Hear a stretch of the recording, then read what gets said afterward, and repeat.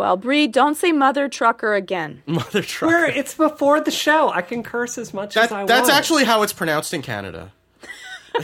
Mother trucker. I like that. It sort of evokes an elderly woman who drives a truck and is a badass. It does, yeah.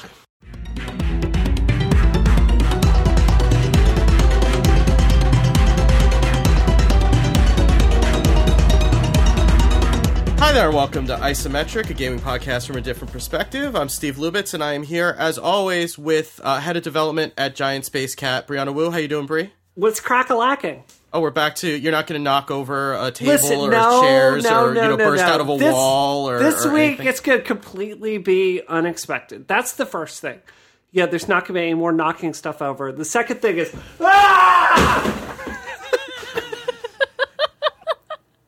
That's the second thing. That was pretty unexpected. Yeah. I'm going to isometric you, Steve. I'm going to isometric you, Georgia. I'm going to isometric our audience. I'm going to isometric Maddie. I love that you're making it a verb. That's I'm fantastic. very excited. Yeah. It's for, to cause reckless destruction and property damage with, no regard for anyone or anything. You waived your legal rights before we started the show. I don't remember that, but okay. Fine print. Maybe you came to me when I was suffering from pneumonia and told me I was going to get treatment if I signed this form or something. We also have assistant games editor at Pace Magazine, Maddie Myers. How you doing, Maddie? I'm doing great. As always, I'm excited to be here. That is my call sign, so I'm just going to lean into it. I'm excited to be here. It's true. It's completely true. The best part is that every time you say that very flat. Like, I'm so excited to be here. But that's just my voice. It's That's just not what my fluent. voice sounds like. Is Bree actually in the room with you making you say that right now? No. Maddie, are you going to isometric our audience tonight? With the power of my Daria-esque deadpan sarcasm, yes. Awesome. We also have senior editor at imore.com and host of the Vector podcast, Georgia Dow. How you doing, Georgia? It's been a wild week, Steve. That's all I have to say. It's been a really wild week. I can't believe the stuff that's happened this week. You've been starring all over the internet in every sci-fi scene known to man. I always have to be worried when Bree sends me an iMessage. That's all I know. Something's happened. Something's happened, and odds are I've missed it because I'm not on Twitter that much. No, you should be sending me a fine bouquet of Canadian maple syrup to thank me for the excitement that I bring into your life. I actually will right away. If I get a text from Bree, I'm I have to answer this right now. I have to find out what's happening. I'm sorry. It doesn't matter. You're meeting with a patient and you're excuse me, this is more important. I need to talk to my friend Bree. Brianna started a Twitter meme about me where people are photoshopping me into a bunch of nonsense. This is priority. I'm sorry. I had to take a peek. It did become. There's some epic ones. There are. We're going to vote on that today. Okay, should we just get into that right now, right off the Yeah. bat? Probably explain what it is in case somebody is listening to this far in the future and has no idea what we're talking about. Oh, right. Yeah. Well, since it was my dumb idea, can I explain it? Of course, please. Please justify your dumb ideas. Yes. Well, can I ask something before you do, though, Bree? Sure. Steve, do you ever actually introduce yourself? I say my name. Okay. Steve doesn't have a descriptor. Okay. I do this, Georgia. I don't have anything else in my life except for this and my lovely family. Completely not true. Okay. I was just wondering. Steve's existential crisis can wait. We need to talk about Georgia again, so let's get back to that. Basically, I was on Twitter. I was reading this iPhone 6 Plus review because I was thinking about getting one. And there's this picture of Georgia in a tunnel. It's really, really well composited and all of that. And I'm wow, I should Photoshop the girl from Blair Witch in the foreground of this picture just to make it look oh, here's this nice Canadian in the background. Oh no.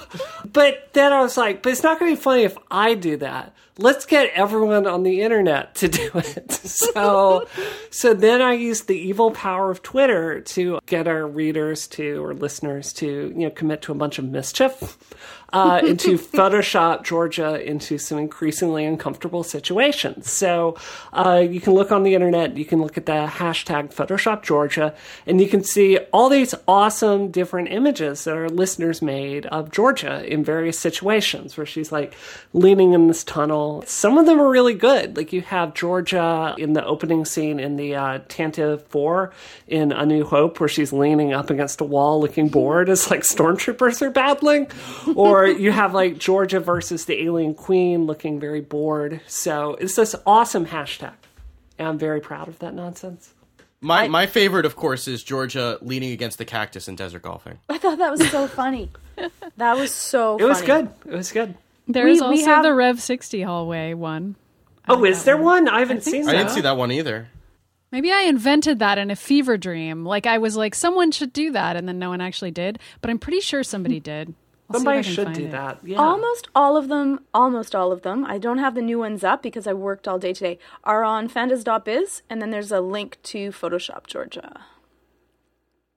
But there's some really cool new ones that I have not put up again yet, so there's others. I don't think you can beat the one. Is that Edge of Tomorrow that they photoshopped you into? Oh my god, that was very good. Okay, so I like the one. The Starship Enterprise is good. I don't know. What do you think? Somebody throw a vote out there. Well, there's also Alien Queen.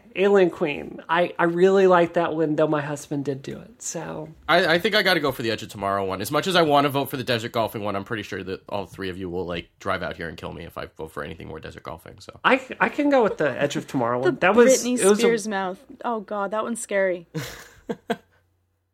Yeah, that one is scary. How did they come up with that one? Why didn't I Photoshop the Rev 61 that I apparently invented in my head that clearly does not exist? That one is the winning entry if I had done it. But a runner-up, I do like the simplicity of this Pac-Man one. Oh, I like that too. That's I really like how well the done. pellets are increasing in size. I don't know. It's simple, yet it gets the job done. The Edge of Tomorrow, the one with the Alien Queen. There's so many good odes. the Mass Effect There's- elevator is good too. Yeah, It is yeah. good. I think the one with the Final Fantasy 15 boys driving by and staring at Georgia, that was pretty funny too. Seems realistic, yeah. Yeah. Georgia the looks one with gorgeous here. Brad. It's all Photoshop, but I like the one with Brad Pitt just because Brad Pitt's Yeah. cute. I don't know. That one is really Wait, you mean these didn't all happen in real life? Oh, no, they did, right? You met Brad, right? Of course. And I was the whole tunnel was. I'm not gonna go there. Forget about it. All Stopping. right. So can we agree that Edge of Tomorrow won this one? I think so. Okay. So we'll put it up. What we are going to do is we do have prizes for the people that won this. So Bree's gonna send you a box in the mail. it's going to be very scary. I'm going to send you an iMessage. No, send me a DM on Twitter, and we will give you a free copy of Rev 60 and the Lethologica and the Rev 60 comic book.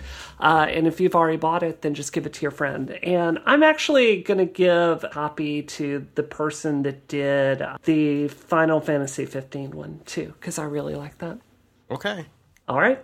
Well, it's your stuff to give away, so Yeah, it is. It is. Awesome. I'll send a panda picture. A panda picture? Sorry, hand turkey. A free hand turkey? You'll Okay. also get a hand turkey. That's like a $99 value. It is. It's a Priceless, big deal. really. At this point, it's priceless because it's no longer for sale.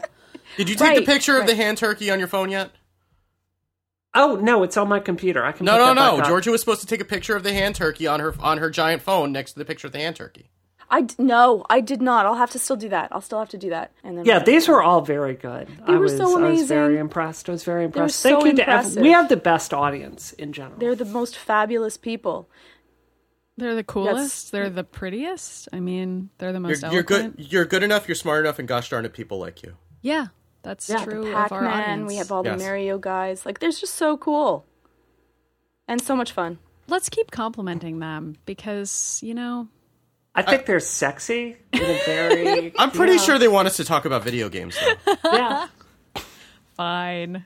So, Bree, you had some anguish tweets this week about Rev 60 and porting it to PC. So, how is that coming along? Well, it's kind of a frustrating situation, and I'd love to get our audience's ideas about this because, like, it may surprise you, but there are people out there that don't have iOS devices. They prefer Android or have some sort of philosophical issue with Apple and just don't like they don't want to own their devices. So, we've been working really hard on the PC port. I got my first version of that this week, and it's really, really, really cool to play the game and see it with like better textures, better lighting, working on a big screen.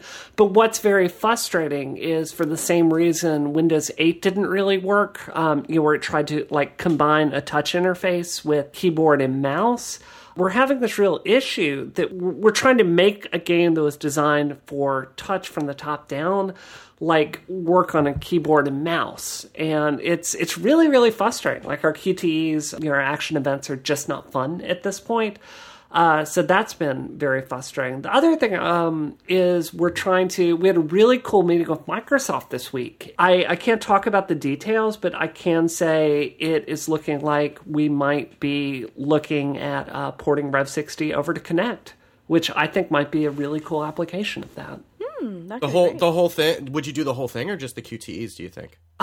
So they have some frameworks in the Kinect operating system now that I can basically map some gestures and then have them translate to the game. So let's say you're on a grid and you want Holiday to move over to the right or move forward or move backwards. We can actually pattern dance moves towards that and have you do it as you're playing. It's easy to imagine like some of the, like doing a circle action event to like move your hand around like you do in, say, Dance Central.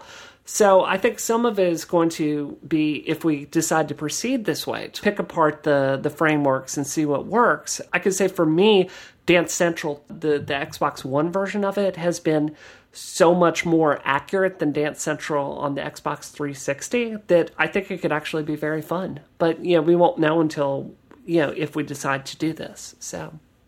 And then once you have your experience with that, you can finally do that Space Channel 5 remake with Kinect that you wanted to do. Oh my god, do I want to do that. That's like my ultimate dream. I've actually tried to hunt down the actress that played Ulala to like talk to her, because we have the original models and like we've been thinking about like ramping them up and, like doing a quick demo. But she actually doesn't have email, and she's actually been working at this dance studio in Connecticut, and she had just left her job, so I have no way to contact her. She's not on the internet. It's driving me crazy.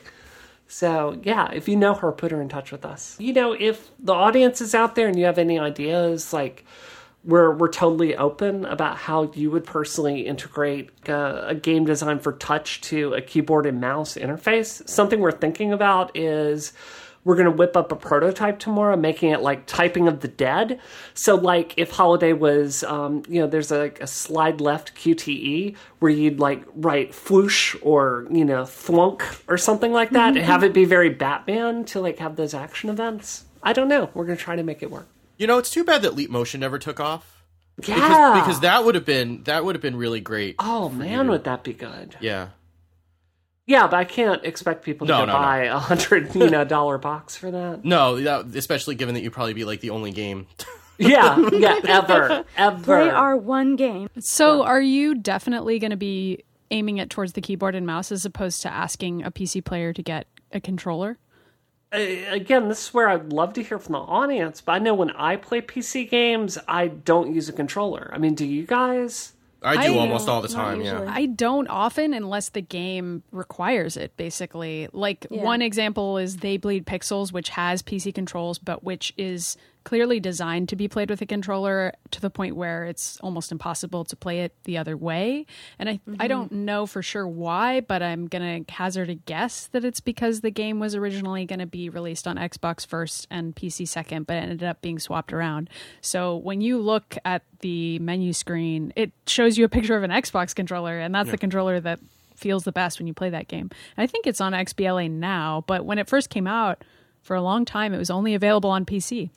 I wanted to play that game for the longest time, but it's been PC only. I remember when I played it at PAX, it was like on an Xbox, and so I feel like I don't know the drama here. Maybe that developer can write in. It's a great game, by the way, if people like platformers. Really, really hard platformer and gory, so don't give it to your kids, but it's a cool game. But it's cool. But yeah, no, I remember playing that at PAX 2, and I was really excited, and it's only ever been on PC, and they never did a Mac port, but if it's on Xbox... Said it was going to be on the Xbox, and I remember playing it on one, but it didn't happen. But this is all totally unconfirmed. I haven't talked to the guy, so somebody else ask him.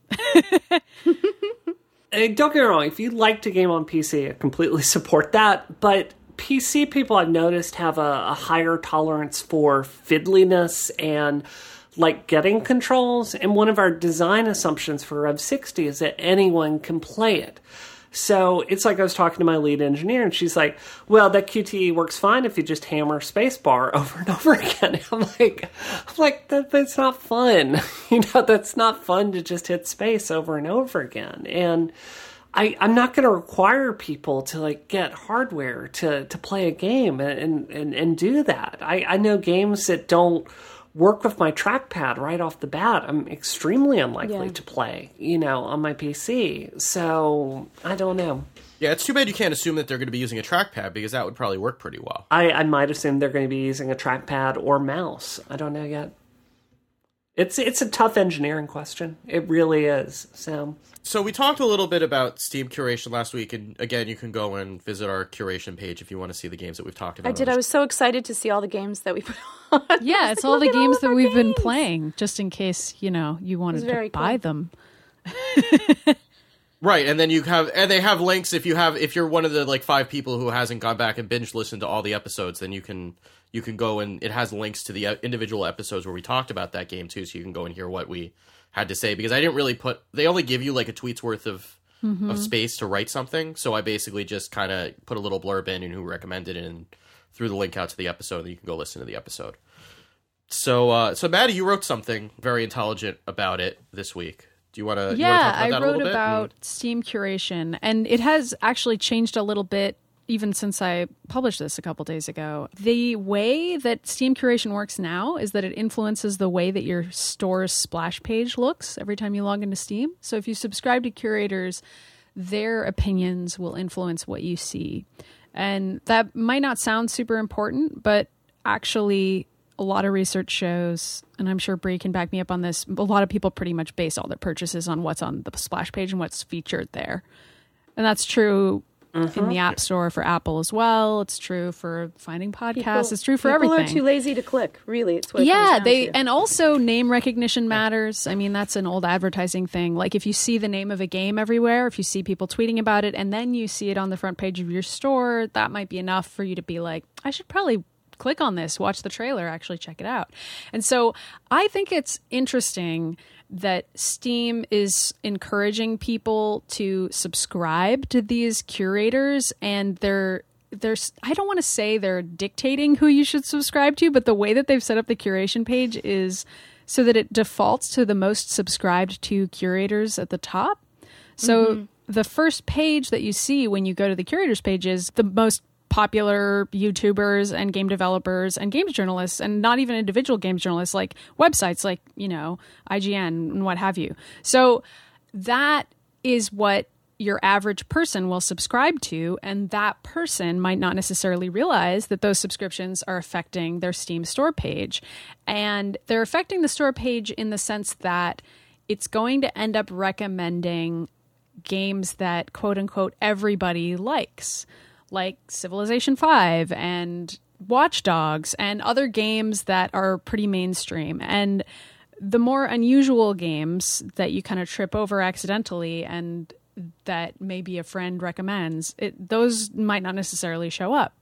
So I guess I don't have a solution for this. I mostly just wrote about how I think it's interesting and how I'm excited to see how they navigate that, because I'm worried that the Steam store page is going to end up burying a lot of its content, because I think all of you know that the number of games that are on Steam right now is increasing a lot. And we also all know that some of those games are not good, but some of them are. And it's really hard to find the ones that are good and hard to sort of decide how you're going to go about finding them.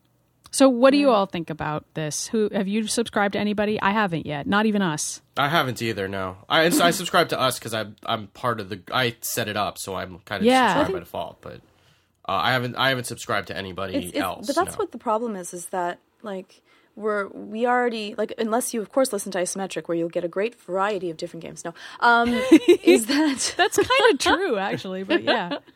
But that's the problem, is that the games that don't need to already be promoted are being promoted even more, and then the people that already have a lot of followers that are, you know, already giving the mainstream games that everyone's going to get are going to get even more. And so it seems like the largest ball catches, you know, more lint and just kind of continues that way. And it's just hard for the new little tiny games that might be gems, and it's harder to find them because, we are absolutely lazy. The amount of people that click on a link decreases as the links go on. And the further you scroll down the page. Exactly. We are infinitely lazy now. So there hath no fury to our amount of laziness that we can actually promote to this. So it's just too bad. Like, maybe even if they did, like, you know, featured games that are indie games in different, like, typesets and rotated different types. I don't know. Bree? I very strongly agree with you. I mean, I can tell you Revolution 60 has been featured on Apple multiple times, and you know, we're very appreciative of their support, but I can tell you the further you scroll down, like, you can very strongly see it affect your sales. Like, a few weeks ago, we were on their front page under apps with new previews. So you could see, like, the new video preview in iTunes of our game, but you had to scroll really far down to see us. I can tell you, you know, we didn't see a huge sales bump because of that. I've spoken so many times about a problem I have with the industry, which is right now you have a very, very, very great oversampling of a very specific kind of voice. And there's nothing wrong with being that voice. But the problem is it's so oversampled. So if you're out there and you're wanting games with maybe a little bit more of a diversity bent, or maybe, you know, you're a woman and want, you know, a game with a female protagonist, or maybe if you're into dance and rhythm games. I mean, the fact is, the system as it is right now, IGN, Kotaku, like a lot of these other systems are really built to promote those games, whereas you see other games kind of flying underneath the radar. And so I completely agreed with Maddie's piece. The software developer in me does want to take a step back and say, you know, if anyone gets this stuff, I think it's fair to say Valve is pretty good at thinking about this stuff and getting to it. And this is a 1.0 of a software feature. So I think it's kind of unfair to assume what it is today is what it's going to be 6 months from now. And I think if we can make our voices heard and, you know, make this issue that Maddie's talking about rise to the top, I think this is something with a fairly straightforward solution. Like your article's thesis of who is curating the curators. Okay, let's make sure we have a diversity of voices here. That's it. Easier said than done if you're automating it. But yeah, I agree. Right. Yeah. And also, if you're going to have top lists, I mean, this is always the problem with top lists, is that a top list is going to kind of be like a self-fulfilling prophecy. So instead of having a top list of games, now you have a top list of curators. Right, and that top list isn't based on some arbitrary measure of what a good curator is. It's based on how many people have subscribed, and that number will continue to rise exponentially because as long as you're at the top, you stay at the top, you know? And same goes for the game votes as well. Like, once people vote for a popular game once, then more people find it, and so on and so forth. That's probably one of the problems, is that they're featuring a top list of curators, so those curators are who ended up in the top list either because, you know, they were just the first ones to get in there, or they have the audience that can kind of sustain that, then they're never going to move out of that position easily, unless Valve does something to show featured curators that aren't in the top list or something like that. I could see them doing that. Which they might. I do think that it will be interesting to see how they proceed. And I agree, Brie, that Steam has done some unusual things in the past. And I think that they're going to continue to change this. It's very new. And I'm already intrigued by the recommendation system that they've implemented, which is a little bit like Netflix's, where it bases it on what you already own and what you've already looked at before. And I mean, by now Netflix knows me like the back of my hand in a creepy way. And when I log in, it'll be like, do you want more strong female characters, Maddie? I know you like those. And I'll be like, oh, all right, Netflix. But Steam hasn't quite gotten there yet. But I know that Steam has been offering me like recommended games that I can vote for and against. I'm referring to that. So obviously they've implemented a lot of different little fiddly bits about how to figure out how to show you the good stuff according to you and your tastes. And I think they're going to figure out what works, hopefully. I'm just like blown away by how many games are on Steam now. There's so many games, and I just don't know how to find which ones will interest me. And that's overwhelming. Can I say one more thing about this? You know, something I've noticed about male engineers particularly is, and I think Valve suffers from this too. I think that engineers, and particularly male engineers, are always looking for a technical fix to a social problem. Steve, you and I saw this over and over and over again at app.net, where it's like, the people, they're like, why doesn't app.net have a whole lot of users? Well, it's because it doesn't have this particular feature that I want, like automated list or nested threading or whatever it is. And what I worry about here is I do think Valve has some of that built into their DNA with Steam, where it's like, oh, we need to let people get more games. No, we don't want this human factor in there. Let's just have this generate this top list and to have it be a very technical fix to a social problem. I think the dangers of that, given Valve's history and just, the overall tendencies of the industry, is extremely strong. So I hope they'll think a little bit beyond that. I mean, I guess what I wish that there would be, and I don't know if this would work the same way because it's a little bit different, but I kind of wish that there was something that was the equivalent of, there's that site that shows you all the songs that nobody's ever listened to on Spotify. No. I'll find the link, or maybe somebody in the chat room can dig it up for us while we're talking. But there's a site that will just gives you, or maybe it's a plugin for Spotify, I'm not sure, that just gives you every song that has been on Spotify that literally nobody has listened to. And then as soon as you listen to it, after that, it drops off the list, right? So I would love to see something like that for Steam, like something that nobody's picked for a curation. And maybe that's for a reason, but maybe it's not. And just kind of these games that nobody's really talking about, but maybe they're good and maybe they're not, just kind of surface those up and say, hey, maybe some of these appeal to you. Right. Or a place where it says, would you like to review this game? No one's taking a look at it, which a lot of places have. Or most controversial game. Yeah. Or maybe offer a deal on it. Like, here are these games that nobody's reviewed. Here, have them for, I mean, maybe that would have to be something that the developer would have to opt into, obviously. But, here are these games for a discount. That would be a really bad email. No one's played your game. Can we offer it half price? Oh, because that might not go over so well. Anyway. It's awkward. That awkward email that you're like, the offer of shame, yeah. But and by the way, Steve was saying top list, not topless. No, I was not saying topless. It's not that kind of, this is not that kind of show. People in the chat room were a little bit worried or happy. I don't know. Yeah, no. Worried or happy. You would think after doing this for 6 months I'd learn how to speak, but apparently that's not happening so much. They might have been just hoping that you were, so I don't know. I don't know. I mean, wishful thinking. This would show go in a very different direction, but I don't know. Can I give you a compliment, Maddie? I really liked this piece, and I appreciate your work because sometimes you'll talk about these issues that aren't getting a whole lot of play, and it's like sometimes when I read an op-ed from a site, I just, you can tell that the writer has a deadline due and they just want to like shove something out that day. But I very rarely see you do that. I thought this was a good piece. Well, thank you. I just summarized it, so now nobody needs to read it. But hey, give me that page view, go everybody. Read it. No, go read it. Let me give me those views. In the chat room, L. Kvaz said it's Forgotify. Oh, that's a cute name, Forgotify.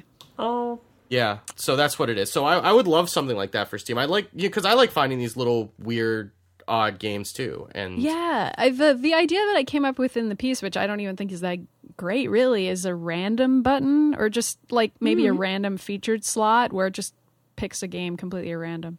But I don't know. I feel like there are just so many bad games that I don't even know if that would work. I need somebody to just have enough time to play every Steam game, and then tell if me only there were journalists. Oh, if only I were. You know what? I'm not going to complain about my paycheck. I won't. I'm thankful for my job. It's fine. I definitely make enough money to play Steam games all day. It's fine. That's why you ride around in that Tesla. I just ride around in that. All right, so I guess this is a good spot as any to take a break and talk about Squarespace is the all-in-one platform. It makes it fast and easy to create your own professional website, portfolio, or online store. So for a free trial and 10% off, go to squarespace.com and use the offer code isometric. And as always, you can go to our, I don't even know, is it fake, is it real? I don't even know what the hell it is anymore. I think Georgia's taking a step up. It was very low rent when I was taking charge of it, and Georgia she dialed down the stupid by at least 20%, which I really appreciated. So you could go to fandas.biz and see all of Georgia's handiwork on Squarespace. And Georgia, you're obviously a professional web designer and developer in your day job. Yeah, and you deploy sites for a living. Yeah, that's what I do. If I can use this site, anyone can use this site. And it's wonderful because you can take a look at other sites and just, like, they have all of the other sites that other people have created when you download a template, and you can just copy it. Like, that's what they let you do. So you don't have to, if you're not even creative, you can make a fabulous looking website because someone else has, and then they've allowed us to, like, just use the template and just copy and paste pictures over it. It's amazing. So Georgia put up this gallery of all the Photoshop pictures, and that didn't take you very long, I imagine. No, it didn't. It took me like a few seconds it took me longer actually to find which template I liked, because they're so beautiful, and they show you the template and then they show you how other people have used the template. So I spent most of the time just like going, ooh, I like this one. This one's better. Oh, maybe that one. What happens here? And then it was pretty much just copy paste, put the pictures in. It was pretty straightforward. Do you think you could add like a song to the opening page, like when people go there, like a really annoying song? I'm pretty sure that would be a feature of Squarespace that you can't add that song. A song. Yeah, Squarespace is designed to not be annoying, so they would actually stop you. There'd be a very friendly pop-up that would be Squarespace sending you a message saying, "Hey, you should really reconsider including that song." Sorry, I have no idea if that's included, but that's when Clippy would come up and just be like, it looks like you're trying to ruin your website. Would you like some help?" So it sounds like you're saying Squarespace will help me stop making bad decisions. It kind of will. Squarespace is going to help you look classy no matter what. That's it is not great. Going to let you look like a GeoCities page from 1992. It won't let you do it. I have to say, like, our whole page about Earl P. Isometric, the founder of this podcast. I love that. It's all still there. It looks very classy. Very classy. Oh, wow. It actually is. I like how the headline is Isometric is fun and sad. Did I put down fun? I don't know why it says that, but it's true. Where did I put that? You got to do what you got to do, Manny. And when you do sign up, so you can get 24/7 support if you do have any trouble through live chat and email. They have people in NYC and Dublin and in Portland, so you can get help pretty much around the clock. Plans start at $8 a month, and if you sign up for a year, you get a free domain name, and you get responsive design on all the templates, so everything looks great no matter on what device, even on an iPhone 6 Plus. And you can get an online store as well, so you can sell your own hand turkeys or actual merchandise. So you can start a trial today with no credit card required and start building your website. So when you do go to Squarespace, make sure to use the offer code isometric. You'll get 10% off your first purchase, and you will show Squarespace how much you love us and appreciate the work that we do. So once again, we thank Squarespace for their support of Isometric. Squarespace, a better web starts with your website. We made so much money from Squarespace. We literally had an emergency meeting. Like, is this ethical? That is how much money we made on Fandas.biz. And we had an emergency meeting. I'm like, I've got email Georgie and Maddie right now. Can we be selling hand turkeys at this price? Because this doesn't feel ethical. It was a hand turkey email. It was right. All right. And we're gonna be having like stuff, like actual stuff, if you up at some point. Yeah. But in the meantime, we have all of those Photoshop Georgia entries up. There's plenty to look at over there. So I guess I don't even know what's going on anymore. Apparently, you want to talk about Forza? Apparently, well, Brie wants to talk about Forza. So this is what this is what I think at least for the next couple weeks. There are so many games that are coming out. And you've chosen Forza Horizon 2 as the one to list here in this document. Why? Well, I played two big games this week. I played Persona 4 Arena Ultimax, which is awesome, and also Forza. So I don't know. All right. It's like So this is Bree's choice. These are Bree's choices. Also in the half hour before the show, I played some Hyrule Warriors, so we could talk about that. Yeah. I mean, I just think some of these games that are coming out, the problem is towards the end of the show, it's like, we talk about us playing it, but it's not really a discussion so much. Do you know what I mean? And some of these games warrant their own topic, I think. I don't know about you guys. I love Forza. I mean, I've played almost every single one that's come out. And this is by far the best one that's ever been out. Frank was playing it with me and he describes it like it's like Forza, but with a little bit of Saints Row in it. What? Because it's like this open world thing. And it's it's kind of more like Burnout Paradise a little bit, isn't it? Yeah, it's just bananas. And it's like, you'll get out there and it'll be like, okay, this is a race where you race this Ferrari versus a bunch of jets. And you're racing along and you're skidding out over the highway and you'll just cut through a field and it's bananas. And then at the end they'll be like, oh yeah, and you get to keep this $200,000 Ferrari, and it is just so over the top and awesome. It's a really, really, really well done game. I really do think it's worth getting an Xbox for. It's that awesome. They do have it for the 360 though. The last Horizon was really good on 360, but some of the things that make this one really awesome are the rain effects. It's really the first game I've played that really feels next gen. Does that make sense to you? Yeah, I mean, I guess the question of whether the gameplay is going to hold off on the 360. But, yeah. I mean, is it worth spending $400 to play? I guess is the question, but for most people, probably not. But for me, because I look at it and I'm like, oh, look at the way they UV'd this area to take this programmable shader. Oh, look at the way they did subsurface scattering on that skin. I mean, it's kind of a different, way of looking at it. So I think it's beautiful. And I think the soundtrack is flat out awesome. The other thing I played this week that I really, really, really, really like is the new Persona fighting game. Maddie, I'm hoping at some point you'll buy this and you'll play it at some point with me. Yeah, I watched the trailers for this. It looked good. It's really well. Did you play the last one at all? I didn't. I've played some of the games, but I just can't get into them. I know that's a terrible thing to say. I'm sorry. The combat is so repetitive in those games. It's tough. But did you play Persona 4 Arena though? No. I played the third one. It was a while ago. I mean, what I like about this is I agree with you. The combat is extremely, in the core RPG games, it's very, very grindy and repetitive. Yeah, the one that I played was Persona 3, Shin Megami Tensei Persona 3. So years and years ago. And I found it wasn't my preference, but I'm willing to go back. Whenever people talk about Persona, they're like, the story's so good, you just have to hammer the X button until you get there. If you wanted to just understand the story and characters, I bought the anime this week on iTunes, and it's shockingly good. It's totally faithful to the game, and you don't have to grind 30 hours to get through a section. So if I watch the anime and then I buy the fighting game, do I get to still say that I'm a Persona fan, or are people going to be like, "You're a fake Persona fan"? You're legit. Would you care? Would you care? No. I don't care.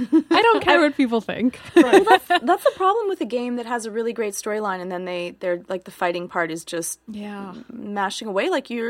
I would love if that you really want to balance out both so that you're enjoying. It's tough though with these RPG type games. But, I mean, that's something we did with Rev 60, is I said, look, we're not going to make people grind through a whole bunch of combat. This game is 4 hours long, 3 hours long, and we're not going to waste people's time, because I get pissed off in games like Persona. Do you know what I mean? I think it's a bad choice at this point. But the fighting game it's done by the same people that did BlazBlue, and what else have they done? I'm not sure. I've played some BlazBlue though, so I get what the style would be, and I'm interested in trying it out for sure. The cool thing is they included Rise in this one, and if you haven't played Persona, she's actually a very deep character. Like, all the characters are in Persona. Like, she's, like a Japanese idol, one of these girls that's, on stage and dances and does all that and has tons of fans. But she's really conflicted about it, and she's actually quit it, and she's really wondering if there's any her there underneath, like this image that's propped up for the public. So she's a really compelling character, and she's playable in this fighting game. She has a really unique style. Like, I knew right away she was going to be my main. It's like one of her finishing moves, I've been training for this my entire life, is you go in there and you do the super, it's like double half circle, and you hit the button, and then her finishing move switches to a Dance Dance Revolution game where you have to hit it in time with the buttons, and I have done it so freaking much playing Dance Dance Revolution at this point that I can nail it every single time, and that is the best finishing move ever. To hit somebody with that and then Dance Dance Revolution them to death. Is she the brunette that's wearing like the shirt with the strong collar and her bra shows? Don't think so. No. Okay. That's every other character.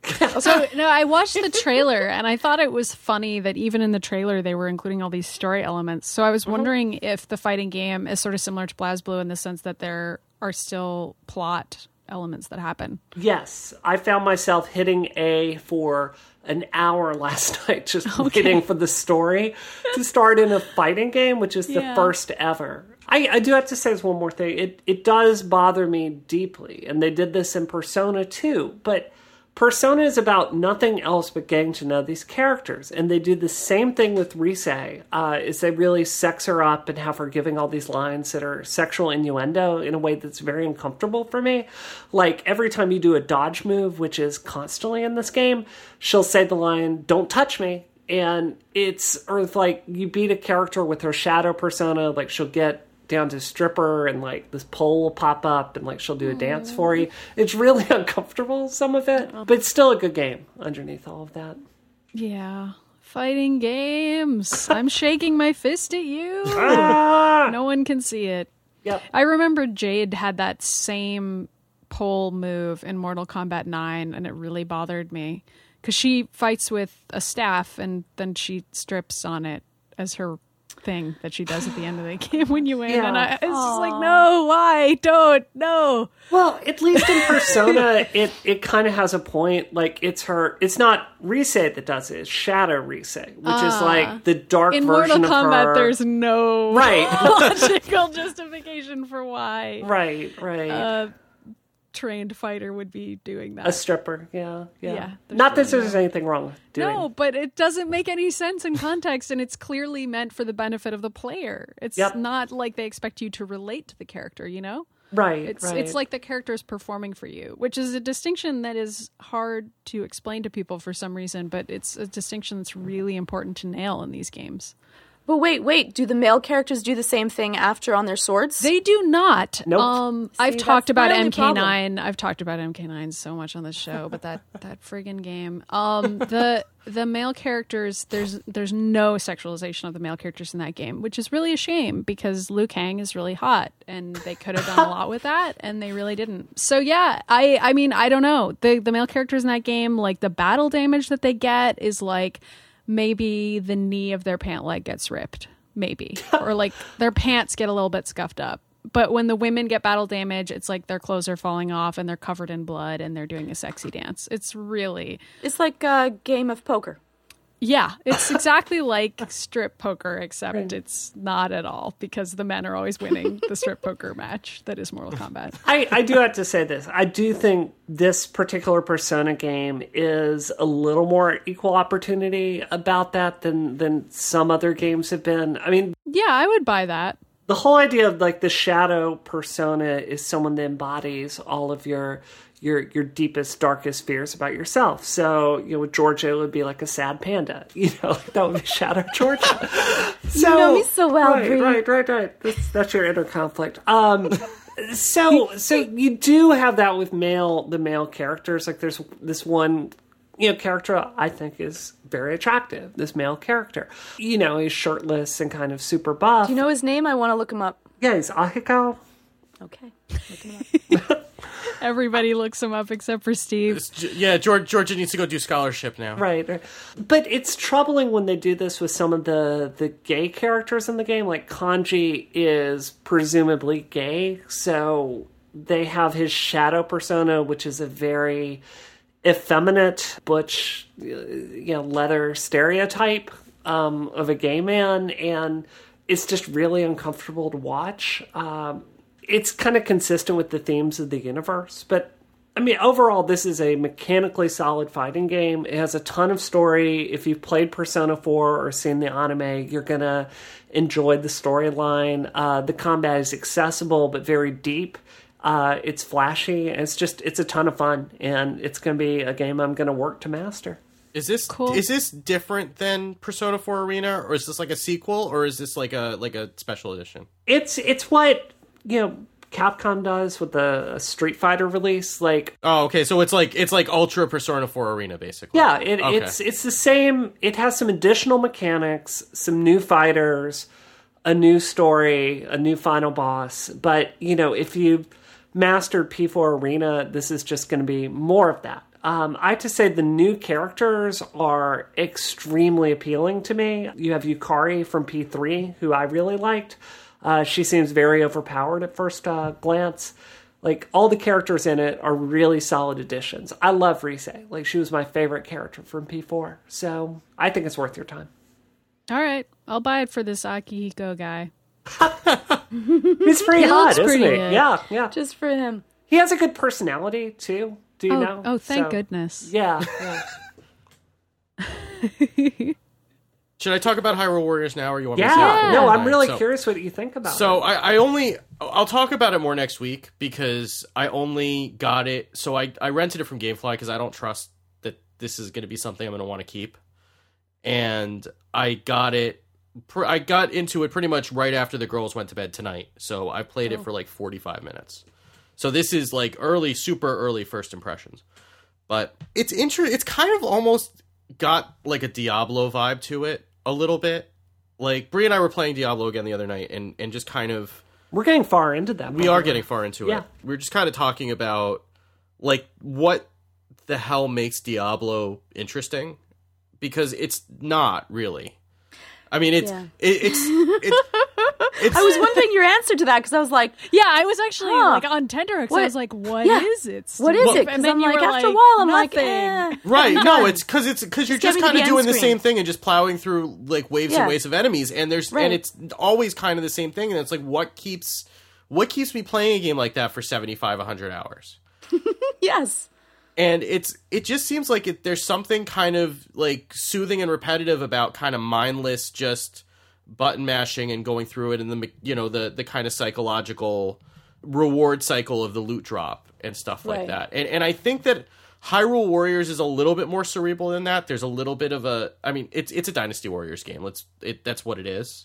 Right. But it's got a little bit more strategy to it, because you need to choose where you're going on the level to keep the whole kind of battle effort going. I mean, the idea is that you're on a map, and if you've never played a Dynasty Warriors game, and I should explain that, because I think there's a lot of people who've never played a Dynasty Warriors game, and I haven't really played a lot of Dynasty Warriors either, but...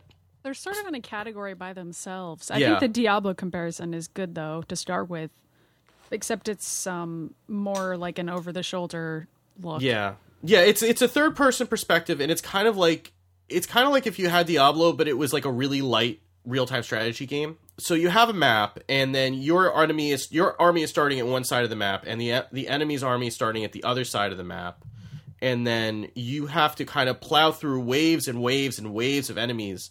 There are areas that are spawn points. It's kind of almost like Gauntlet, where they have the generators.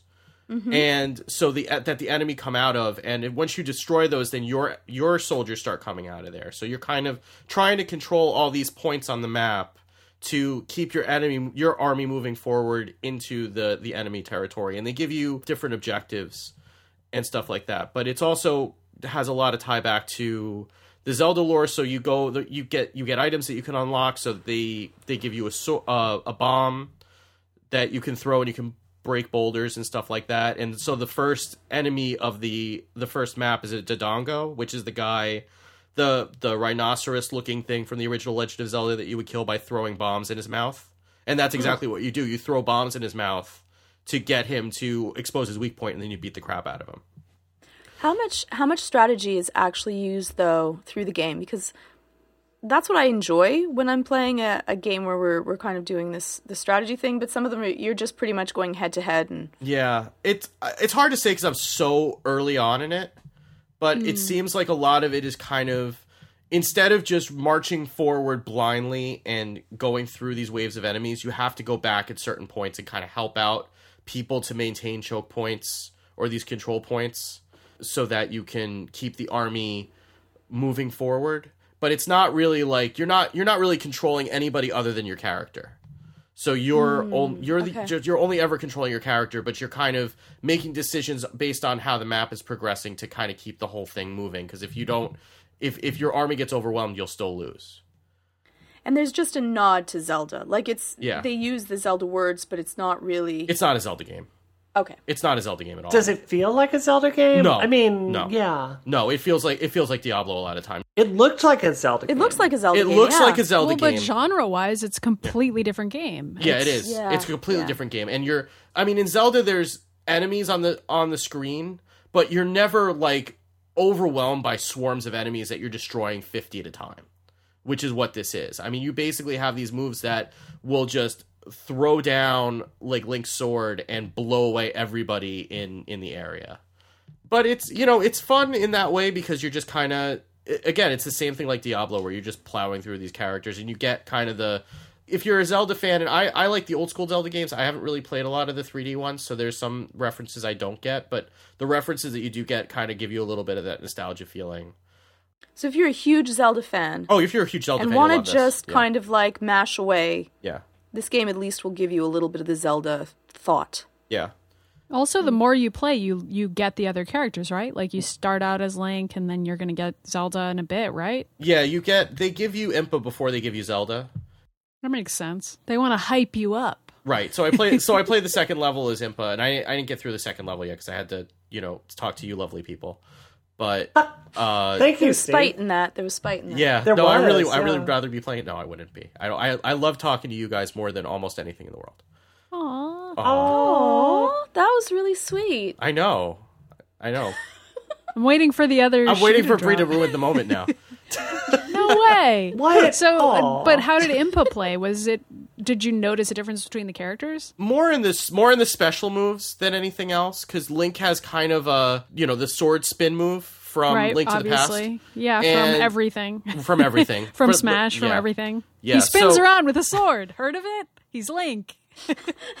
And Impa's more, I haven't really figured out how her move works. She kind of dashes towards a particular character and then swipes at them, and it's more of a surgical strike than like an area of effect attack. Right. So I'm waiting to get Zelda because it looks like Zelda makes things go boom, and that's the way I like to play. Mm-hmm. That's a good title. Yeah, I guess the problems that I have with it is that it's not, they don't really do a great job of explaining to you what's going on. They just kind of throw you into it. And so you load up the screen and the first thing it says to you is, do you want Warriors control or Zelda control? And that's it. And it's like, well, could you show me a controller diagram or something? Like, give me a little bit more information to work with. So I just picked Zelda controls. I still don't know what the difference is. I think there's a screen in settings that will let you change it and tell you what's going on with it. But it's like, what am I supposed to do with that? Like, I don't know. I haven't even played the game yet. Can I ask a bottom line question? Sure. I mean, it's like, is this game fun? So far, yes. But I don't know how long that's going to last. I feel like the part that will make it fun is that you're going to keep unlocking other characters, right? Like, that's what's meant to carry you through the game, is that you keep getting more people. Yeah, but I if other characters are just one different move and they don't really bring a lot of different play, after a while, I'm going to be like, it's just another face, I guess the other thing is that you're going to unlock scenarios too. Like, there's one level that has the moon from Majora's Mask coming down onto the level. Cool. Yeah. So I know that that's somewhere in the future, but that's the problem, is that I've only played 45 minutes, and for 45 minutes, it's fun. Is this going to be fun 5 hours in? I don't know. I could get bored of it. I could see myself either really getting into it and really like loving the hell out of it, or I could see myself getting horribly bored with it. It could absolutely go either way, and I don't know yet. It's probably going to really depend on the loot grind and how good that treadmill is. Like, I feel like having played Diablo with you, I've more of a fresh perspective on why this is a popular series. It seems like a finely tuned machine to give you a dopamine rush from getting new stuff. I mean, like, it's really admirable what they've created there. I don't know, I have to say, like, with Dynasty Warriors, I never understood why this was a successful series until I married my husband, and I bought one for, I forget what system it was for, and I'm playing it, and, like, Frank, like, looks to the TV, he's like, oh my god, is that Zhao Yu? And it's like this story that he had been, because my husband's Asian. And it's like this story that like resonates through their entire culture that he had been told since he was a child. So I think it's one of those things that it's not popular here because it just doesn't translate, to a lot of Americans. Well, there's something that we resonate with when there's we've gone through something and it has a strong emotion from our childhood. We're gonna like that. I've looked back on like Knight Rider or another show, and I'm like, Wonder Woman. I'm like, yeah, this is, and then I'm watching the show and I'm going, okay, like it doesn't bring me back that same feeling, but I still want to take a look and I've learned, generally speaking, it's best to leave those memories undisturbed. Yeah. Don't ruin them. Yeah, like, I thought She-Ra was the most awesome character on television when I was a child, and then you watch that show. Yeah. Oh, I wish I hadn't done that. I don't know that. I completely agree. I also watched She-Ra as a child. It was one of the only TV shows I was allowed to watch, and it does not hold up. Nope. At all. Yeah. It's like the Super Mario Brothers Super Show, too. Yeah. Oh, that show is really bad. Yeah. That's really Oh, it's not good. No, it's very good in how it transcends bad and goes around the planet back into awesome. That's what I was going to say, is that the Super Mario Brothers Super Show is funny now because it's so bad it's good. She-Ra is more depressing to me because I remember how cool it was when I was a kid, So it's just sad. Yeah. Like, the animation doesn't line up. It's weird. See, you say that about the Super Mario Brothers Super Show because you're watching it ironically. That's right. I wasn't You're watching not it being as a kid. subjected to it constantly by your children. Do they actually like it? They actually like it, yeah. That's kind of your fault for introducing them Well, to no, it. because you know what happens is that Netflix Kids has the pictures of all the characters, and one of them is Mario. And so, like, I mean, I probably introduced it to them the first time, but it keeps coming up on the thing. And it's, I want to watch Mario. So that's really I mean, don't you remember being a child? Oh, yeah, and I liked all kinds of crap. And watching that show and being like, this canon is not accurate. Like, I really remember that, like, and being upset about it. But it's kind of like, do you know, like, Maddie, have you ever played Street Fighter Cross Tekken and Fat Mega Man is a character? Fat Mega Man? Fat Mega Man, like the Mega Man from the Capcom Mega Man 1 box on NES that's so awful. Oh, the guy who looks like an action hero, reject? But he is Fat Mega Man. Oh, and he's a character in Street Fighter Cross Tekken. He's so, he's like, this is my destiny. And he's so bad. He's hilarious. I kind of want to play this game now. Yeah. It's a weird game. Steve, do you like fighting games? He loves Mega Man, though. How do you feel about a goofy fat Mega Man, though? Would you be willing to play that? Oh, sure. Not cosplay, but I would play him in Street Fighter. No, I like fighting games in theory. The problem is that I just, A, suck at them, and B, don't have the time to get better at them. And it's like, it's frustrating to the point now where I've lost all my skills. Like, I spent enough time on Marvel vs. Capcom 2 on the Dreamcast to unlock every single character. And which I think they gave you like 16 and you had to unlock 56, and it took like 3 matches to unlock a character or something like that. I spent a lot of time playing fighting games. So you can't be that bad. But I've lost all my skills because I haven't played them in like 5-10 years. It would come back to you. It's muscle memory. Yeah, but I've never really been that great at them to begin with. I was always kind of just good enough to beat the computer on like medium. And if I played against anybody, I got my tail passed to you, yeah. Yeah. You know what I'm thinking, Maddie? Montage? No. Oh, no, we don't teach Steve any skills? Oh, you're right. We don't teach him. We just beat him. And then we feel good about ourselves. Yeah, and then Steve feels bad. We don't explain to Steve why he lost or like what he could be doing differently. We absolutely don't tell him any tips at all. Yeah, that sounds really fun and great and like something friends would do for other friends. The question is how much crap we can do to Steve before the show is canceled.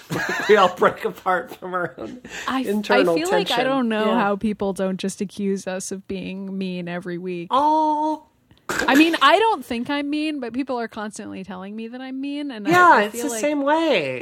This show, I'm like openly mean as a joke, and people seem to understand that it's a joke. That's why our listeners are so great. Thanks, everybody. That's true. Yeah.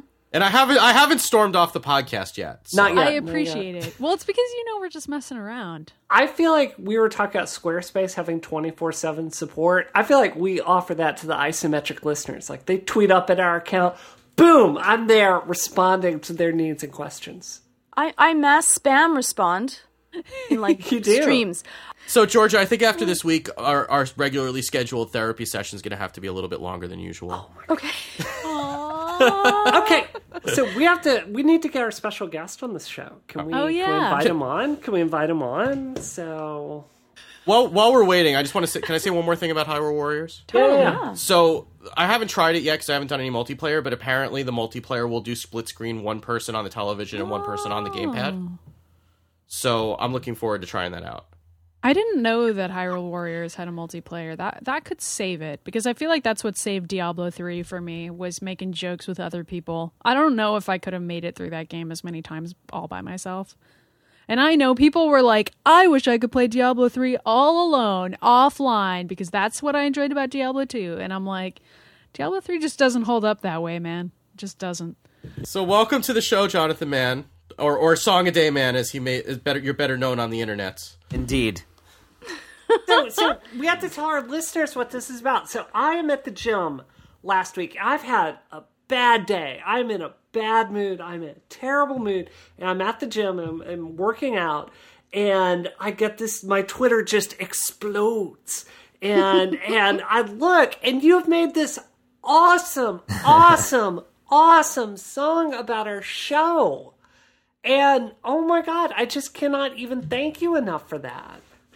Well, you're very, very, very, very, very, very welcome. It was my pleasure. I've been enjoying the show so much, and you had actually tweeted at me like 2 months ago, being like, if Song a Day Man made a theme song for our show, I may consider using it. And I favorited that tweet, and then I started listening, and to see what you guys were all about, and it took me that long to catch up with all your in-jokes and everything, and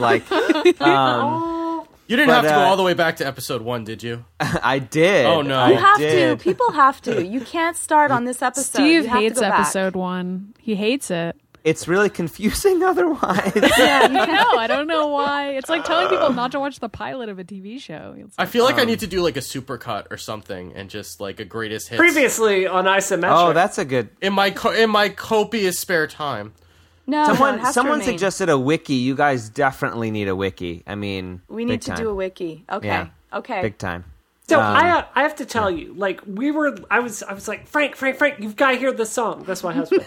And I play it for him. He's like, that guy sounds so familiar. Where do I know him from? And I start singing the bars from the iPhone 4 song, which we still play in my house all the time. I'm not even joking. It's such a good song. Thanks. It is on our summer playlist. Like Frank and I will be in the car. I swear, we'll have the windows down, and it's nice outside in Boston for 1 day a week. We roll the windows down, and we are pumping that song about the iPhone 4 driving down the street.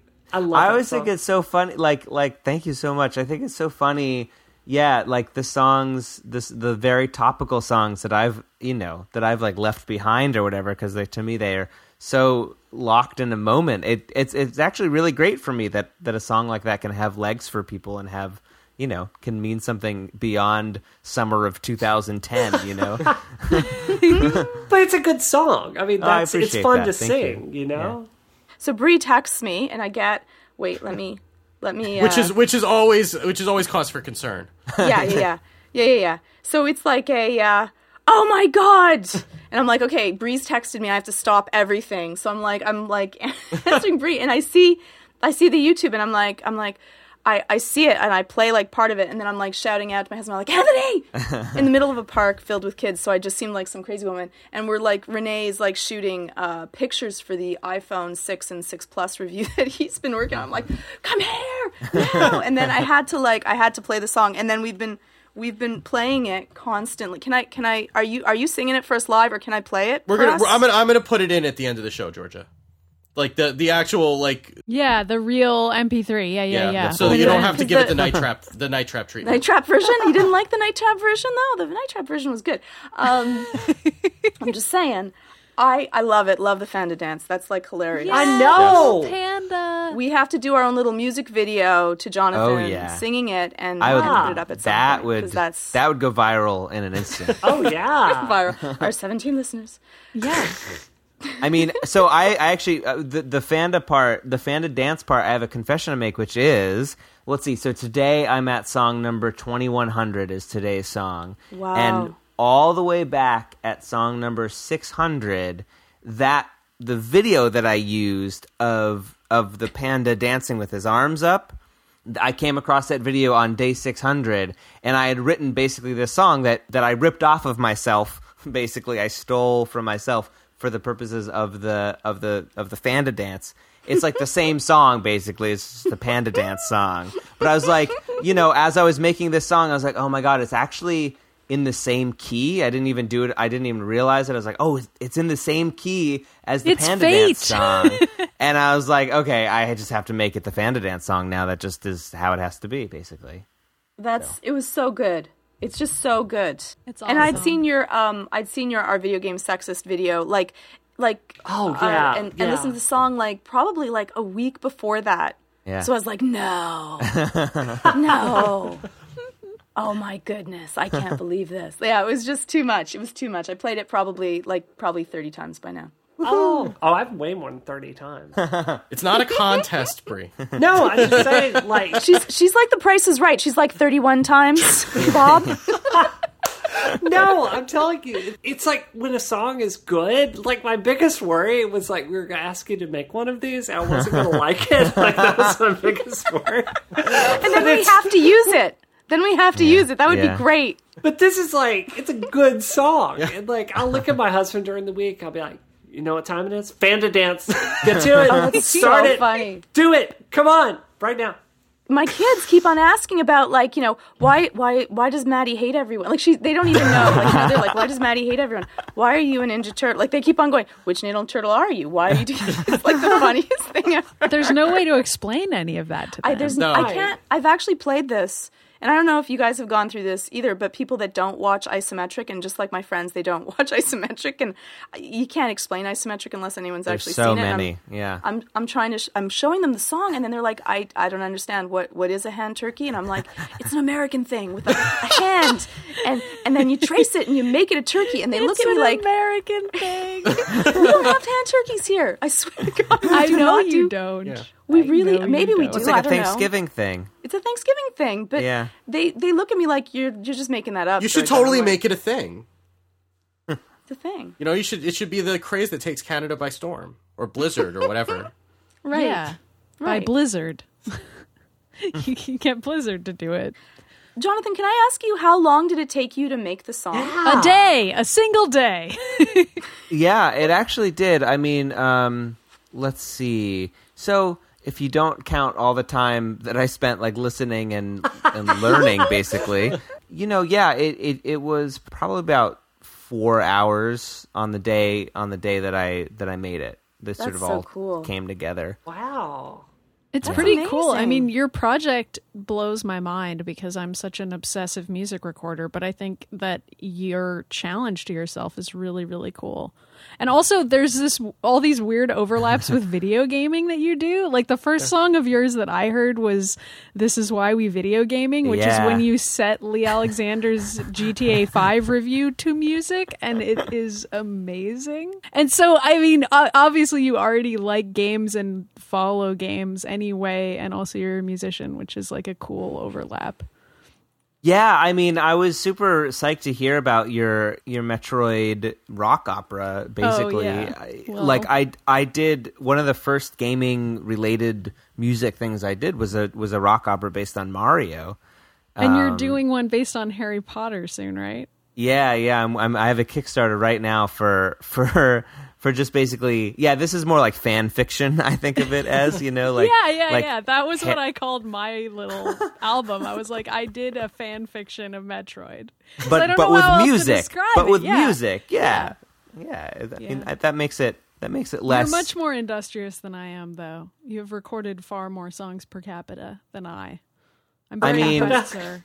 Well, I appreciate that. I mean, it's Song a Day is... I found early on, it's just like I found that like I'm happiest, like each day when I've made something, and so Song a Day is just a really good container for that feeling, basically. That's awesome. I like the ethos of that a lot. Thanks. Yeah, it's been good. Thanks for giving us a day. And I saw you just posted a desert golfing song today too. I did. Oh no, I have to see that now. How do you have time to play desert golfing when you're recording all of these songs? Well, desert golfing is sort of the perfect game for that, actually, in a lot of ways. Because there's nothing. There's just you open it and suddenly you're in the desert, and then 6 hours are gone. Yeah. Then you see a rock. So your conception of our show is basically like me and Maddie have personality issues and Georgia is a therapist? Boris and this whole show is basically a therapy session, and Nintendo... Steve also has issues with I have Nintendo. my own issues. So basically Georgia's just helping us through our daily lives. Right. I think that's completely accurate, though. I tried for a long time and I couldn't think of an example of me saying something that made someone uncomfortable. Well, there's right now, for example. Case in point, right this second. Oh. Citation not needed, because we're living in it right now. Yeah. I should work on that. Georgia, can you help me? Always. Can we work on that? Okay. Always. I like you just the way you are. You just stay exactly as you are. That's not going to work out for anyone. It's important. The line after that is very important. It's like in the best way. Right? But you're laughing. Right. Yeah, you're right. in the best way. Right. In the absolute best way. In the best way. So I guess, well, Jonathan, if we're here, we haven't done what we're playing yet. So if you would like to join us, and I don't want to put you on the spot if you don't have anything that you're, Besides desert golfing. Besides desert right, golfing, which I would be happy to talk about for 16 hours. But I don't mind him doing what game he's playing, but he just has to do it in the form of a song. Oh man, I'm not prepared. Do you want to do a beatbox with me, Georgia? We will beatbox for you, you could Jonathan. do sort of a We've done that. spoken word thing where Georgia beatboxes. I can do I could do desert golfing spoken word. Out here, there is no purpose. There is no audience. There's only now. Never morning, never afternoon, never evening. There's only now. One thing leads to the next thing, and the next thing leads to the next thing. Before you know it, it leads to the next thing, and that's all there is. Desert golfing.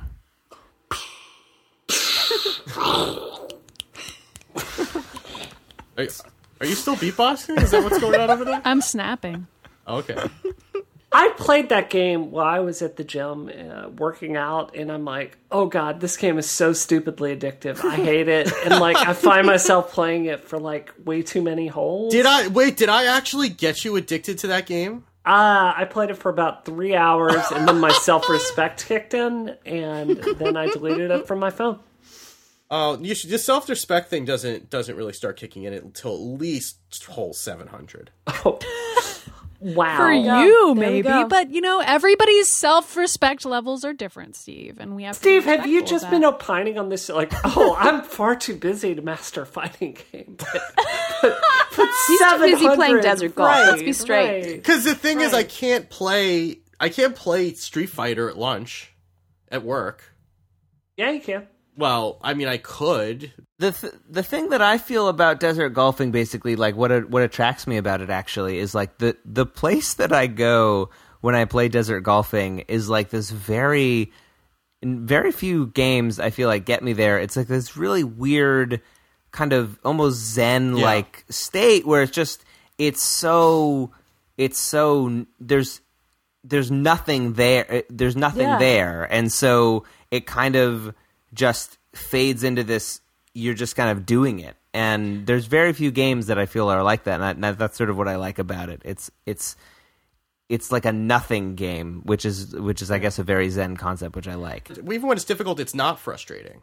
Yeah, that's the thing, is there's no stakes, basically, Right. because the number's gonna go up. Like, you're not trying to, you can try to get a smaller number, but You don't really care. You just care You don't about the care. levels. Even if it takes 600 shot, you're like, whatever. What I else? feel like Yeah. you Penalty. guys are just describing a roulette wheel to me or something. You're like, listen, we're fine. We just like watching the numbers go spin, up yeah, for like- hours and hours and hours. It's fun. Mindless drone. Come on, Maddie, you're the only one. You're the only holdout now. I haven't played it. Oh. I You have haven't to play even it now. downloaded it. You have to I'm the play it. only It's like Hastroids. You have to try it once. I sound like a pusher there. Yeah, you You really do. do. You really The do. funniest part, though, is Jonathan, what you're explaining in like psychological terms is like called a flow experience, and like Michaela Csikszentmihalyi, I'm saying his name probably horrifically wrong. I love that but guy. yeah, it's about like I do. I love that guy. I making love fun of me. No, I'm Okay, totally. okay, cool. Genova Chen, his game Flow is totally based off of that guy's Right. stuff, and it was like I was Right. like, yes, that's so cool. It is. Yeah. And it's just stuff that you lose time and space and nothing else matters, and you just go into this zone, and it's really good for your brain too. So there we go, desert golf. It's good yeah, for your you brain. just look down and then you look up and like 20 minutes have gone by. What non-desert golf games have you been playing? Yeah, seriously. Come on, So- guys. Yeah, come on. We're Oh, I just talked about Hyrule Warriors for like 6 hours. So Okay, fair I think enough. Bree and I have Okay, already gotten okay. ours out of the way. So you played Hyrule Warriors for 45 minutes and you played desert golfing for the entire rest of the week? Is that what the takeaway played some. is? I played like a little bit of a lot of other games, All right. but nothing that's notable, nothing really. that's really. I mean, if you really want to hear me complain about Gianna Sisters for a while, I can, but I don't think anybody really wants to hear that. So Well, we're probably long in. So. yeah. So Georgia, what have you been playing this week? You're gonna like this one, Steve, Okay. because I'm playing Crypt of the Necrodancer. Yay! I really am. It's a really fun game. It gives homage to all of the old 16-bit games. It's a lot of fun. You have to move to the music, and I have bad rhythm. Jonathan, you have good rhythm. I have bad rhythm, and so I ended up taking hip hop dance lessons just so I could be better at Crypt of the Necrodancer, which is a true story. How are No, you it's at hip hop dancing? Are you good now? I need No. this YouTube video. Yeah. Hold I on. need Georgia with the backwards baseball cap. Like with a chair, like backwards chair. It was the most uncomfortable thing, because when you go into a place and I'm a martial artist, so if I go into any martial arts studio, I'm like, I belong here. But I go to the dance studio and I'm like, I don't belong here. Like I don't fit in. This is not. I don't know how to do this. So, anyways, When I've taken dance classes, the teacher told me just fake it until it counts. Like sometimes faking it counts. So just go for it. That's what you should do. I'm still in. Okay. I'm no hipper, and my Crypt of the Necrodancer skills have not increased yet, but I assume they will. So Maddie, what are you playing this week? Okay. I have a boring answer. I'm sorry, everybody. This week, I started playing Marvel vs. Capcom again. And after weeks of playing Street Fighter and returning to my old MVC3, it is so weird. Like, I kind of recommend that experience just because it's so fun to have to retrain your muscles all over again. And like, Zach finally got a fight stick that he likes, by the way, this week. So we went back and played some MVC together, and the two of us together, like accidentally doing Street Fighter combos in MVC is hilarious and fun in the weirdest possible way. No, are you talking about Marvel vs. Capcom 3 or the original? Three. Okay, yeah. And so I am, since I'm already switching it up by coming back to it after a while, I'm like, all right, I'll change my team around. So I'm trying some new characters out, and that's been fun. I mean, there's no reason for me to be playing this because it's not like I'm preparing for a tournament. It's not like this is a new game. There are a lot of other new games I could be playing. I just really like it. It's and a it's good still game. really good. It's a good reason. So, and Zach finally has a fight stick. So now we are kind of celebrating that. Who do you main in MVC? I used to main. Okay, well, Phoenix. I actually no. I think Phoenix is kind of difficult to play. Much as I love reading comic books about Phoenix, she's difficult to play as. Yeah, she's very powerful, but she also takes a lot of damage. That's how that balance works out with her. So I used to main Trish, She-Hulk, and Wolverine. Yeah, but then they nerfed She-Hulk when UMVC3 came out. And I never really recovered from that because I didn't really want to let go of She-Hulk for a while. So I kept maining those same 3 characters, even though they felt very different with the update. And then eventually I replaced She-Hulk with Hulk, which really isn't the same. And so I kind of have been looking for a new team. I still really like Trish.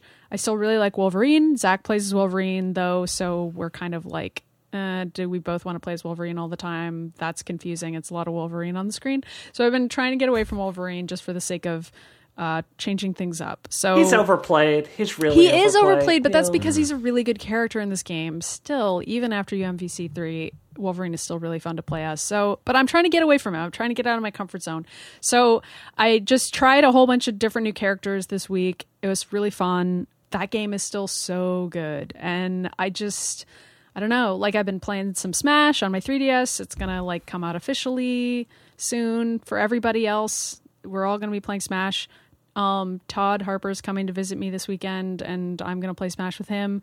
So yeah, I'm just going to play Smash and hopefully finally like Smash. I don't know. Fighting games. Yay. Yeah. I'm just looking at the character list. Did they add Rocket Raccoon into UMVC 3? Yep. Oh yeah. Yep. Oh man, Yep. I may actually have to pick this up again. Rocket Raccoon was in that game all along, like before anybody knew who he was, because Guardians of the Galaxy wasn't out, and people were like, "Who is this annoying raccoon?" And nobody played as him, and everybody hated him. But now Rocket Raccoon is cool, so Zach has been trying to play as Rocket Raccoon, and I'm like, "You can't make Rocket Raccoon happen. You just can't." But he's trying it. When I played Marvel vs. Capcom, I like Jill, X-23, Jill's and awesome. Trunbone. Yeah, Jill's really good. Yep. I'm surprised if you like Wolverine, why don't you like X-23? I love X-23. I used to have her instead of Wolverine, but I don't know. I think it was because Trish is already like a light and fast character. I felt like she's great. The specials for Wolverine would be a little bit more powerful, so I ended up gravitating towards him. But I mean, it's all just very, very slight differences in terms of Wolverine versus X-23. I mean, I don't even really... Somebody who knows more about the exact numbers of every character can tell me which one they think is better. I was never really able to decide.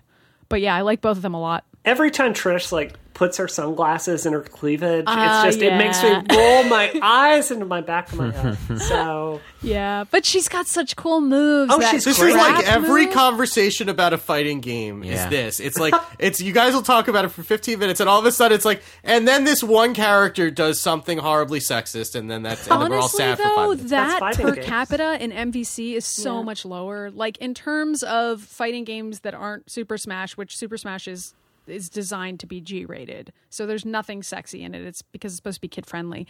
But MVC, it is a fighting game for adults that honestly doesn't have that many over-sexualized characters. There are a ton of female characters in this game that are really, really great to play as, and they may look amazing, but they're not like bending over and showing you their bum, you know? But there's like, almost no characters in any fighting game that are female that aren't made for kids that you could say there's no sexualized elements to females. Like it's almost like pervasive in the to the case genre right of now. Marvel vs. Capcom, though, I think the blame can extend out a little bit to the Marvel Universe designs. I mean, a lot of Marvel's designs for their characters. I mean, this is a problem in comics as much as it is in games. Like, Phoenix is wearing a skin tight bodysuit. X-23 is wearing a little bra. Like they're not wearing armor, you know? Yeah, I mean, you do have Jill Valentine, you do have Tron Bonne, who are but Jill Valentine, you know. I mean, there are a couple different costumes for her, but the costumes that they've chosen for her, it's not like her old school. I don't know. It's really? Yeah, it's her Resident Evil 5 like jewel in the middle of her chest. Yeah. Which is awesome. Please tell me they at least left Tron Bonne alone. They did. Okay. Yeah. So something sacred at least. Jonathan, do you play fighting games at all? I don't really that much, actually. Boo. It's never been. I was just. Wow. I was just earlier. I was playing Samurai Gun today. I don't know if any of you have played that. No, I don't know that one. It is a game. It's like a 4-player game. You're these little like samurai creatures, and it's like a single screen level, and it's very fast paced, and you're all trying to kill each other. And it's a kind of like first to 10 kills wins, and it's sort of really frenetic and really fun. It reminds me, I don't know, maybe like a little bit of Bomberman. Looks like Towerfall. Oh, that sounds great. The one fighting game that I actually got really into in college for a while was Bushido Blade 2. Oh yeah, That game was so good, and it was. And this has a mode where if two people are if like one person got to 10 but another person got to 9, you get to have a duel, like a face off. It's like a one hit kind of thing, and that was all Bushido Blade was. It was like you would just like face off against someone, and you know you could spend like 10 minutes just circling each other and like looking for an opening, and then like it would all be over in a second because someone like threw a dagger or someone like, you know, did a really cool move or something. It was like a really slow, but then like lightning fast game. It was really fun. So Jonathan, where can people find out about your Kickstarter and all the stuff that you're doing? Yeah, the Kickstarter is it's a 5-song Harry Potter EP. It's just songs about the Harry Potter universe, basically. If you want to check it out and learn more, you can just go to kickstarter.jonathanmann.net. And that'll take you right there.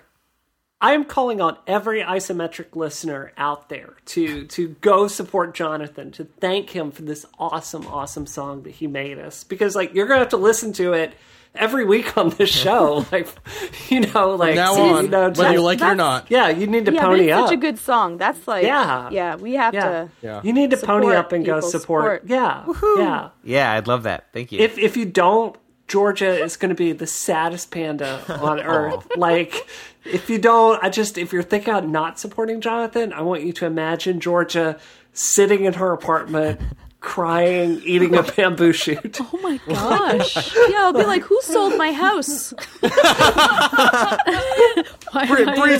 Bree's your also your real estate agent. Right, yeah, exactly. She gave the stuffed panda my house. Yeah. You signed away your legal rights. So yeah, that's probably what happened. I should read the small print. So anyway, I guess we should probably wrap up because we've been going at this forever. I isometric you, Steve. You totally did. So you can visit the show notes for this show and every show, and we'll have a link to Jonathan's Kickstarter in the show notes for this episode at 5by5.tv/isometric or at isometricshow.com. Please do make sure to rate and review the show on iTunes. We got a lot of great reviews, including one set to the theme of the Fresh Prince of Bel-Air. That was epic. So, and there was one where everyone got like each of us mixed up, which was very interesting. Yeah, that was a little weird. I don't know if somebody was trolling us in a nice way or a not so nice way. No, it was funny. Yeah, they gave us a good review. I don't know. I don't know. So you could also send your feedback to us via email to feedback@isometricshow.com, and you can follow the show on Twitter. You can follow the show's account, which is @isometricshow, and you can follow all of us individually. I am @WickedGood. Bree, where can people find you? Space Cat Gal. Okay, and Maddie? I'm @SamusClone on Twitter. And Georgia, where can people find you? Georgia_Dow. So thank you as always for listening, and we will catch you next week. Have a good one. It's gaming from a new perspective. Come on, all you fenders, get your hand turkeys. It's isometric. Bree is Michelangelo. You never know what she'll say. It might make you uncomfortable, but in the very best way. Steve is Donatello, hates movies that are good. His heart belongs to Nintendo, even when sometimes it shouldn't. Georgia's Leonardo, her laugh is the glue. From a therapist perspective, she does right by her crew. Oh, Maddie is Raphael, she hates everyone, she's got a heart of gold. Metroid on her mind as she plays a guitar from her soul. Cowabunga, crack-a-lackin', it's gaming from a new perspective. Come on, all you fanders, get your hand turned.